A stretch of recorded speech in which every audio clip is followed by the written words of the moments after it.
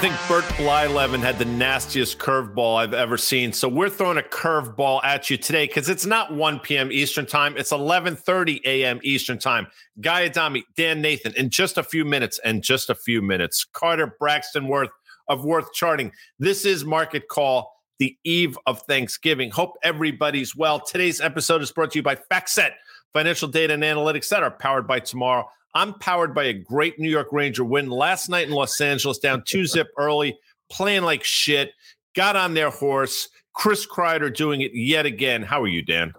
I'm doing great, Guy. I mean, this is the Thanksgiving Eve. We are thankful for many things. Our partnership of One, our team at Risk Reversal Media also, and of course, our viewers of Market Call here, our fine sponsors like FactSet here. So we got all that going for us, but we're going to be short and sweet today. We're going to hit a bunch of macro stuff with Carter when he comes on in a few minutes, but you and I want to hit what we think are some of the most important things moving in the markets today. Again, this is, probably a low volume couple day rally here. Maybe we continue into the half day Friday afternoon. You and I have traded these environments for many, many years. We don't place too much emphasis, right, on moves that we see on weeks like this.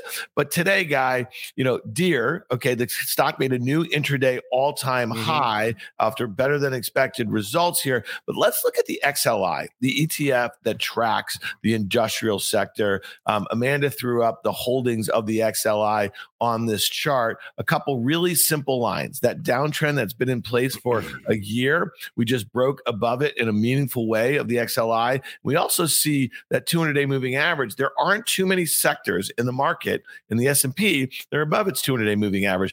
Thoughts on industrials here? Really, when you look at this technical setup, it looks pretty good. I bet Carter would say maybe this thing has a great shot of making a move back towards its prior all-time highs, just like Deere did. But thoughts on what this sector is saying about the economy and maybe the markets? Yeah, you want to draw a comparison to the economy, and I would understand why you do that. But if you look at the holdings, Honeywell, great company, they have an aerospace defense component. Look at Northrop Grumman, Boeing to a certain extent, aerospace defense, Lockheed Martin, Raytheon Technologies. 5 of these top holdings all have an aerospace defense component. Those stocks have been on fire. So as much as you want to draw the comparison that maybe the industrial sector is picking itself off the mat, the reality is it's being picked off the mat by one sector specifically. It doesn't mean that's a bad thing necessarily. Maybe these will play catch up. But in point of this chart, downtrend's been broken. The 200-day moving average is now flattening out. That's a good sign. So maybe we can test the levels that we saw, I want to say, at the beginning of this year. Again, I don't want to make some jump that it means our economy is all of a sudden going gangbusters. Yeah, but it is important without question. All right. So here's another one. I think this is kind of one that a lot of investors are keeping a close eye on. When crude oil was trading, above, 120 back in the summer, there was lots of fears about what that meant for global growth here. Well, we're down here back below 80. It's been a volatile last week in crude oil here. And, again, yesterday's, or I guess it was 2 days ago, the price action, that big reversal on Monday, it was making new 2022 lows, got rejected at that downtrend. Maybe that's not a great line. Carter would tell us one way or another here. But again, it really is getting very volatile, very near the 2022 lows here. And I'm just curious, your thoughts about, like, as an investor, as a strategist, as a pundit, are we placing too much emphasis on what crude oil is doing from day to day? No, I don't think we place too much emphasis on it at all, because I do think to a large extent that's a barometer of what's going on, not only here, but obviously in the global economy. And I think to a certain extent, the volatility you're seeing has a lot to do with, China continuing to do zero COVID policies, pretty draconian what's going on there. And I think every time you think China's going to sort of ease up on the throttle, they put down the throttle once again, or they put the brakes on, I should say. So I think that's part of it. And things are slowing down here. So I don't think you can underestimate it. What I do find interesting, and you've made this point for a number of times, you thought the commodity was going to crater, spot on. But the fact that the underlying equities continue to hold in is pretty interesting. And something we've said for a while on Market Call, we've said it on the tape, we said it on Fast Money. Crude oil can go sideways, even slightly lower. And so many of these stocks are positioned to do well because they're just better run better margins, better balance sheets, better everything companies than they were 5 years ago. So here we are. The problem, of course, is this OIH got up to levels we saw back in the spring. If we can't get through 320 in a meaningful way, and I think right as we speak, we're either side of 300, that double top that you're drawing is going to hold up. And your thesis that it's going to give up the ghost both in the OIH and the LXE is going to be spot on. Yeah, well, the next stop to the downside is going to be, again, that huge intraday reversal that we saw, on Monday here, and it was pretty epic, right? And so if we get back towards those lows, then you see that rising 200-day moving average right at that $260 level. That was a level from late August that I think was kind of important on the breakout level when it did, though, in October. I mean, again, I just kind of think pretty soon investors are going to start discounting when the earnings contribution of this sector, which has been huge in 2022. In fact, that has been telling us that all year long. We've kind of quoted it here on Market Call. Without the energy sector, we would have had negative earnings in the S&P 500 year over year. Well, that's going to go the opposite way at some point in Q2. Our main man, John Butters, who writes the Earnings Insight blog, has been printing that of late. So to me, I think you fade this thing. And to your point, 320, if you can't get through there, I think you sell it again.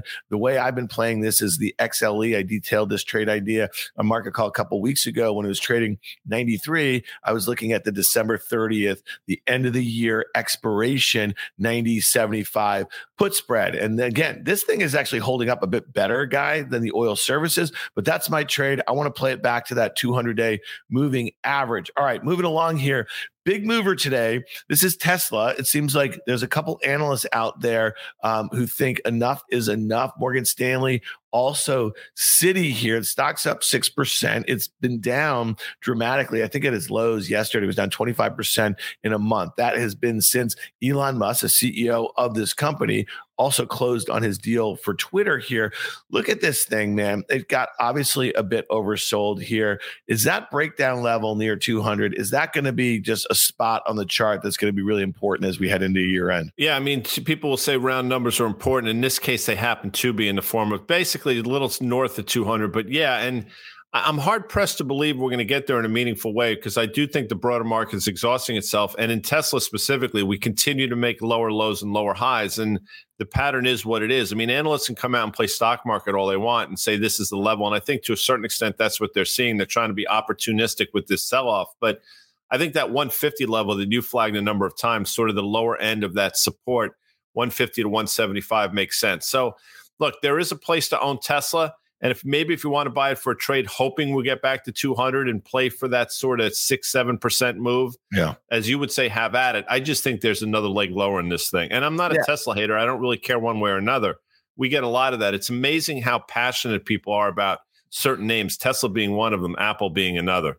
Yeah. And I guess the importance, why do we reference this so much? Well, it is the fifth largest stock in the S&P 500 by market cap, and it is just astounding valuation relative to its auto peers. So for me, one of the reasons why this stock is so important from a sentiment standpoint, because, as we've talked about, all of these pockets of exuberance in the markets, whether it be crypto, whether it be SPACs, whether it be unprofitable tech, they've all cratered. Now, this one at its lows was down about 60%. And some people on the Twitter will tell you, well, every year the stock sells off about 50% or so. What's different this time is basically where we are in the markets, where interest rates are, and how levered the CEO of this company, Tesla, is to buy Twitter. And I think Tesla shareholders are basically financing this gambit with Twitter. And if this thing were to come unwound, I think it's an important part of the market. Another one, really quickly, from a sentiment standpoint, that I think is really interesting. Not a big market cap anymore, but at one point, it was a big story. And this is Coinbase. And when you think about all the stuff that's happened in crypto and the sort of contagion that we're seeing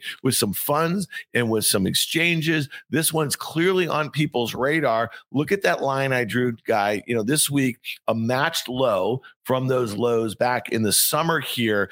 And again, 18.5% short interest. There's still concerns about, whether this thing is going to be exposed the way some of these other exchanges. I'd say this is that, be careful right here. I know people who are pressing this thing right here because they think it's, going to be, go the same fate as maybe, some of these other exchanges that gone under. But if one of these big investors were to kind of put a bunch of capital in there, they do have about $5 billion in cash. You're going to have an epic short squeeze. This one doesn't look like a great do or a great press on the short side. No, I agree with that. I mean, this seems to be forming a bit of a bottom here. Again, you go back, I want to say to May, and, we've been sort of trading sideways. You had that one blip higher, but effectively sideways ever since. So you get any incremental good news, and this is probably an 18 to 25% rally. And that's, again, not to suggest that things are better at Coinbase. I mean, this is trying to trade a stock and trying to be opportunistic. This reminds me, by the way, of that trade we talked about in Alibaba a couple of weeks ago where, too much at a certain point, you just push.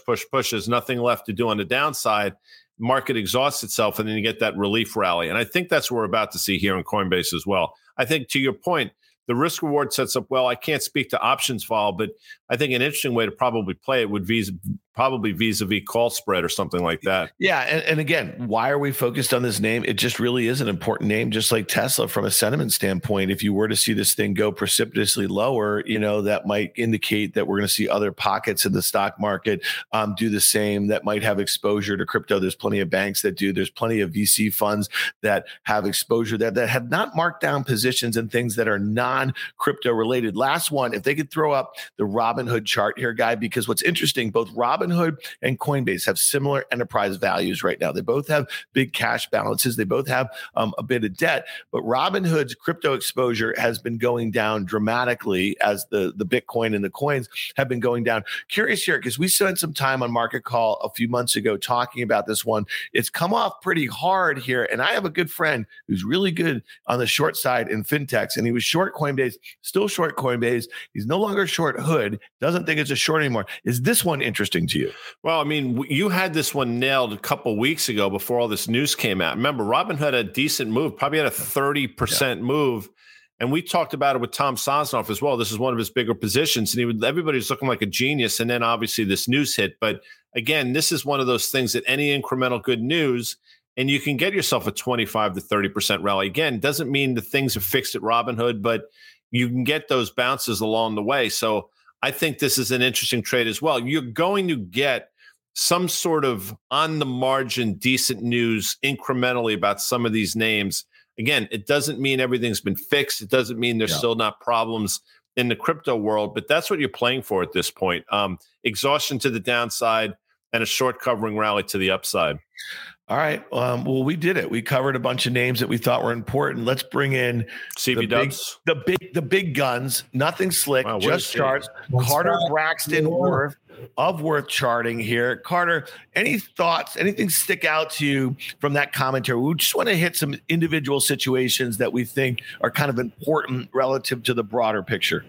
Sure. I mean, obviously, what's been going on that's the most pronounced in terms of how to fit the pieces of the puzzle together. You have all of these bottoming out formations, bearish to bullish reversals in restaurants and consumer names, whether it's Gap and Urban Outfitters and Macy's. And then you have these steep, really violent ricochets in industrial names, all of which have been going on for 5 to 7 weeks. And it's action in those things that have allowed the S&P not to get worse because you haven't had participation from the big heavies, Apple and Google. They've basically been sideways and churning. The question is, what is the message? Because when you get movement in industrials, one could say, how could you possibly be setting up for a recession when industrials act that well? Or how can you have consumer sensitive names such as restaurants and retailers, which are typically leading, bottoming out if the market and the economy is in trouble? And that's the conundrum. Because I myself remain in the camp that I don't think we are going to escape a recession. And yet there are signs and many things that would suggest that the market is saying, yes, we are going to escape. One thing we do know is that the VIX at this point has been in such a free fall. My hunch is to play for a bounce in the VIX, which by definition would be a fade in the market. I pay attention to what you say. It's the cheapest thing you can do, Dan and Carter. And I'll say this. One of the things you've mentioned for a while now is the fact that you thought yields would go lower. That's happening right before our very eyes. You thought the dollar would probably go lower. That happened as well. And you also thought that equities would bounce on that in the very short term, which is what we're seeing now, until the market figures out that none of this is bullish, and then it carries over to the downside. So all these things are coming into place. To your point about the VIX at 21.5, that to me lines up with a perfect scenario into Thanksgiving where this market's going to exhaust itself to the upside. And I know you brought some charts, and then we have the next leg lower. Am I looking at it correctly? Yeah, I mean, what's so remarkable about the VIX, and you see it there, is how symmetrical it is. That sort of little double top. One could say it's a perfect head and shoulders. But what we are is we're back, and that's the sequence in the market. So that low in the VIX, that's the August high, right? And then so forth and so on. So we filled the only unfilled gap. And now here we sit. It seems extreme to me to the downside at this point. Everyone is basically locked in the notion that you have to get a Christmas rally. You can see the stock trader almanac type stuff. The week of Thanksgiving, you typically are up 2 out of 3 times. And all that's good, but none of that is it's not a thesis. It's not a philosophy. It's not a new thought. It's just maybe. Okay, maybe. Yeah. So Carter, talk to us a little bit. You don't hear me quoting the Dow Jones Industrial Average too frequently, but I saw that it's down less than 10% on the year. It's down about 6%. The equal weighted Dow Jones is down, I think, like 2% or something like that. And so, give us the significance. This is an index of 30 stocks. It's price weighted, so it's not market cap weighted here. Why are we looking at the Dow today? And just generally, I know other than being a love letter to Guy Adami, who's just he came into the business. I started with that Charles Dow. That Chuck Dow guy. We came. I don't get credit. I don't get nearly enough credit. Anyway, sorry. No. but why are we looking at the Dow today? Well, so what if you look at the performance of the Dow, which is strange, first of all, that it is only 30 stocks and it is price weighted. United Healthcare is like 11, 12% versus only maybe 1% in the S&P, for instance. Goldman is a much bigger weight in the Dow than it is in the triple the weight that it is in the S&P.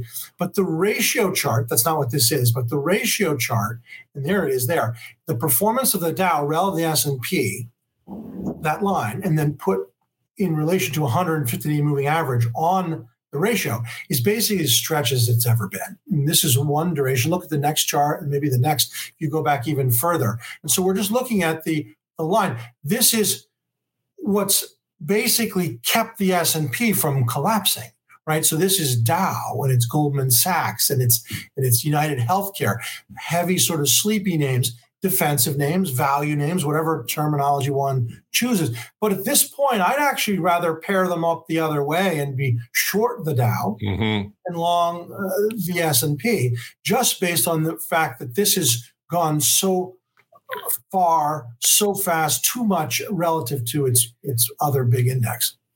All right, but hold on one second here again, because Guy told a great story. I think it was on Market Call. Where you had, what was it, Lloyd Blankfein, then CEO. Well, he was running Jay Aaron when you were. Yeah, he was talking. He was talking to Eric Mindich. So Eric Mindich at the time was the youngest partner ever in the history of Goldman Sachs, and Lloyd strolled over to the equities division. He was chatting with Eric. I just happened to be in the area and listening to this. And Lloyd asked Eric, what do you have on? And Eric basically told him, we're long this, short that, pair trade of this, against this. And he went on for about 15 minutes. And Lloyd says, and this is a true story, Dan can actually verify this because he saw Lloyd recently.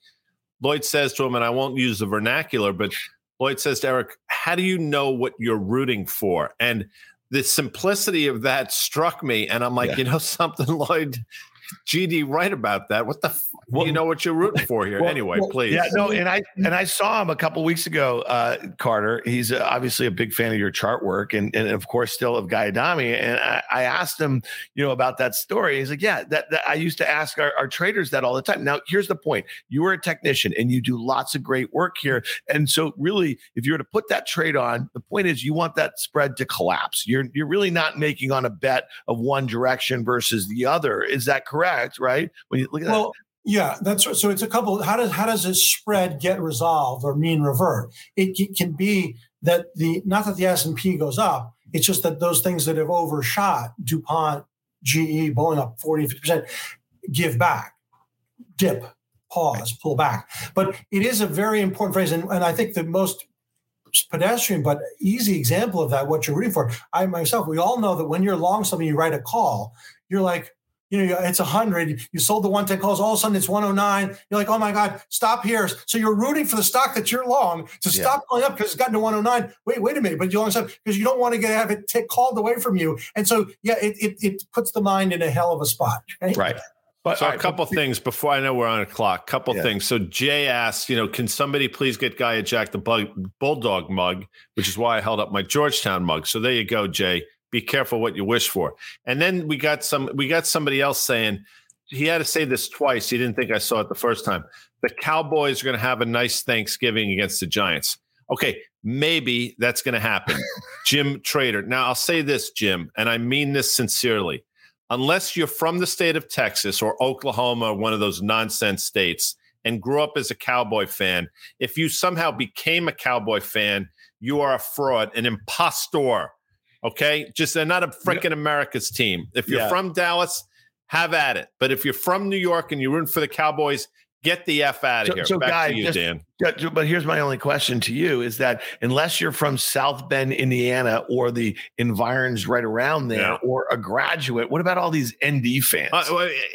It's the same type of thing. I don't know what to tell you. Okay. All right. I just want to be clear. But there's a great ESPN 30 for, I don't even know how we got on. You don't have this on your bingo card. That Catholics versus convicts 30 for 30 is so freaking good. Anyway, back to you. All right. So real quickly though, just back to this ratio here. Okay. So let's assume that a large part of our viewers right here, they understand exactly that explanation, but let's say they really want to short one of these major U.S. stock indexes. Okay. So let's look at the S&P, throw it up there. Let's just say that's the one I like to trade, whether it be the S&P futures on CME, or whether it be the SPY, whether it be options on it. I mean, I get what you're saying here, but down 15% on the year after the huge rally the S&P has had. Can I just lay into this one, Carter? That's what I'm asking. We're almost to this 200-day moving average. We're probably at your 150-day moving average.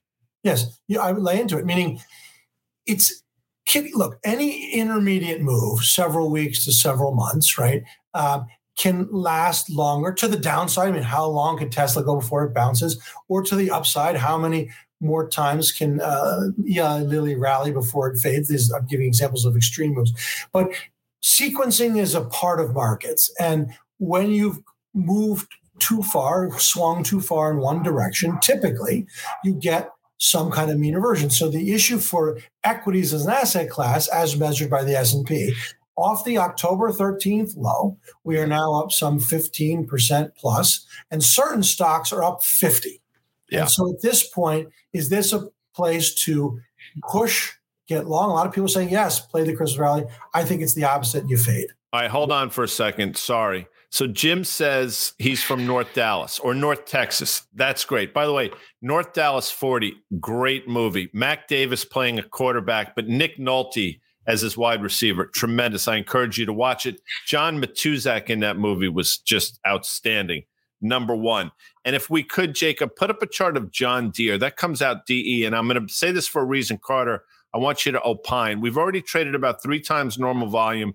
As I've been sitting here, the stock has been sort of coming off where at levels we last saw in the spring. I mean, this has made an all-time high today, tested those highs we saw back in the spring, seemingly giving it up on big volume. Is this something you might want to look to fade here? And I know I'm sort of teeing you up, but I know you can do this on the fly. Sure. So here's the thing. The question is, there has to have been news.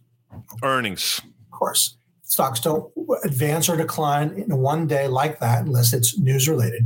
And why is it stopping where it's stopping? It's not a PE. It's not a price of sales. Because when you first approach a former well-defined high or low, before really exceeding it, breaking out or breaking down, you contend with it.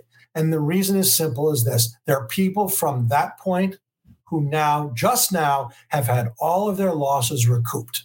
Right. And so if you were to look at a PE chart of John Deere, it's trading at 18 times, but it was trading at 18 times a year ago. It's traded as high as 30 times. It's not a valuation issue. It's all technical. So what is likely to happen is what's happening now.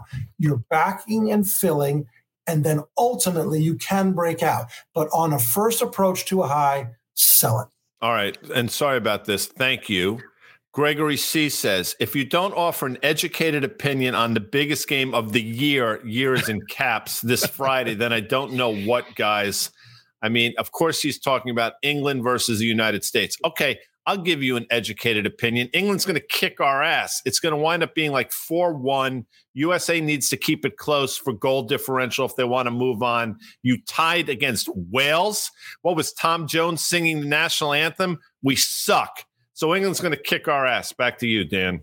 All right, listen, Carter, because we're trying to get out here on a holiday afternoon here, a pre-holiday afternoon. Walk us through yields. We're all on the same page, okay? We all think they're going lower. Tell us what the charts are saying to you, because to me, I actually think there's a really good chance that next week we're at 3.5%, and then maybe we close on the 10-year, the year now near 3%. And I really think that we've hit the highs of the cycle in the 10-year. And Guy has made a great point about the 210 spread, which really hasn't budged because the two have not budged yet. But at some point, even if rates are going to stay bid, when the Fed is pausing, I think that 2 year is going to come in pretty sharply too. So thoughts on the 10-year? Walk us through the charts, please. Yeah, and this is the thing that's making the equity market go up. But at the same time, ultimately, I think rates are going down because we are headed for a contraction. Here's a chart, no drawings, no lines, no judgments. Let's put some on. Okay, fairly good sequencing. That 3.5% high, that's the June high in yields. One way to draw the lines, a flat horizontal line. We're likely headed there. Another way to draw the lines, look at the uptrend line. In effect, I mean, and it's all the same level. And I think that's a minimum. Ultimately, I think we go lower than that. And look, but that's a heck of a level. And all signs point to 3.5%. And longer term, I mean, if we have those, I don't know what charts we have, but here's going back even further. Let's put the channel in effect. Take a look at this. I mean, we're likely headed to the center point, and here are the arrows. I mean, this is the part that, you know, it's funny. People say, you're telling me that the biggest security in the world is traded technically. I'm like, of course it is. What do you? I mean, that's all it is. It's just another thing to trade. It respects those channels perfectly. We're going to the midpoint. That's 3.25. Yeah. All right. So here's a question for you, Guy Adami. And Carter just said that, you know, yields coming in here have obviously been a little bit of, have been a support, a tailwind for equities here. My question to you is, can equities go down while yields go down in the 10-year? All right. So give it to us. Why is that? Yeah, listen, I mean, again, we've talked about this for a while. So this question is not in a vacuum. What we've said all along is yields are probably going lower, which is suggested growth is slowing down, which is spot on. The knee-jerk reaction will be to take equities higher, which we've seen happening over the last 3 or 4 weeks. And then people are going to realize that, wait a second, yields going down is not necessarily a good thing, especially if the back end, especially if the front end continues to be bid in the form of 2 years, which is exactly happening. So yes, equities going down in that environment. We have an inverted yield curve at the magnitude of 75 basis points, probably headed to 1%. And that's not good. So everything Carter's talked about, you have as well, Dan, is playing out right before our very eyes. Lower yields right now is not necessarily a good thing. And I'm loving the people that say the first time they watch soccer will be the next time they watch soccer will be the first time. I'm with you. I would rather stick pins and beep. Yeah. And here we are, just for what it's worth. The Dow is now down on the day. S&P's unch. I mean, what do people want? Everyone's on the same side here. Play it long. Play it long. Wait, whoa. Play what long? Play what? The market, the whole world. Not us. The market. Play it long. Play it long. S&P is, as we sit here, the S&P just went unchanged. The narrative is you always get a Christmas rally. If you don't, the odds sarcasm. I just want to be clear here. The Fed is out of the way, and their earnings are out of the way, and we don't have anything to worry about from the war. Is just the war and politics. Listen, Carter, while we were doing this, I was buying more puts. Okay. Yeah, you are. Excellent. So again, you know, like safety in our little what are we going to call it? Little thought bubble here. Yeah, thought bubble. All right, listen, we did this thing. Again, I think we're all fading this thing. We all think that actually rates can continue to go lower. The dollar can continue to go lower, and equities can give back a bit of what they just gained over the last couple of weeks. That's our play into year end. No Santa rally here on the market call. Right. You know something? Oh, sorry. Somebody else, I'm avoiding the comments section because people, Santa Claus rally, gobble, gobble. They're just trying to wind me up. You can't do it. I got my coffee. I'm feeling good about things. Market call is coming to an end. Fast money tonight at 5:00. Carter Worth coming from parts unknown. Although if I'm looking at the sunshine and the picture behind you, that suggests somewhere in the South. My sense is it's in Florida. If not South Beach itself, that's the way you roll on a Thanksgiving. It is. I mean, it's because you're Carter Braxton frickin' Worth, man. You are, as I've said 1,000 times, you are on the Parthenon of great equity, chartist, strategist, the whole thing. And I know it's pantheon. Leave me alone. I'll just say this. Can I just say before we get out of here, I got to say this. Carter, you leaving the sell side, if you will, okay, is left. I heard some goofiness about the II and the charting thing that just made no sense. It could only mean because the king has left the building and turned the lights on the way. Well, that's what. Once you're not a part of a big broker dealer, you cannot be ranked. But I enjoyed that for decades. So that's bullshit. I rank your ass on top. I don't care what AIIs. I mean, do people even read that shit anymore? You're top of the charts. No pun intended. Turn the lights out on the way out, and no emojis with hearts, just charts. And I'm telling you, that's it in 23. I want to thank everybody. Honest, have a wonderful Thanksgiving, everybody. Thanks for all your comments. Thanks for being here. Dan, love you. Carter, love you as well. Amanda, Jacob, Steve, and Nick, everybody at the Risk Reversal team. Happy Thanksgiving. But that's it for Market Call. Tomorrow's Thanksgiving. You won't see us. Friday is Friday. You won't see us. Monday, you will. I want to thank FactSet. I want to thank the aforementioned Carter Braxton Worth. And I want to thank all of you. Have a very happy and healthy Thanksgiving. Thanks, guys.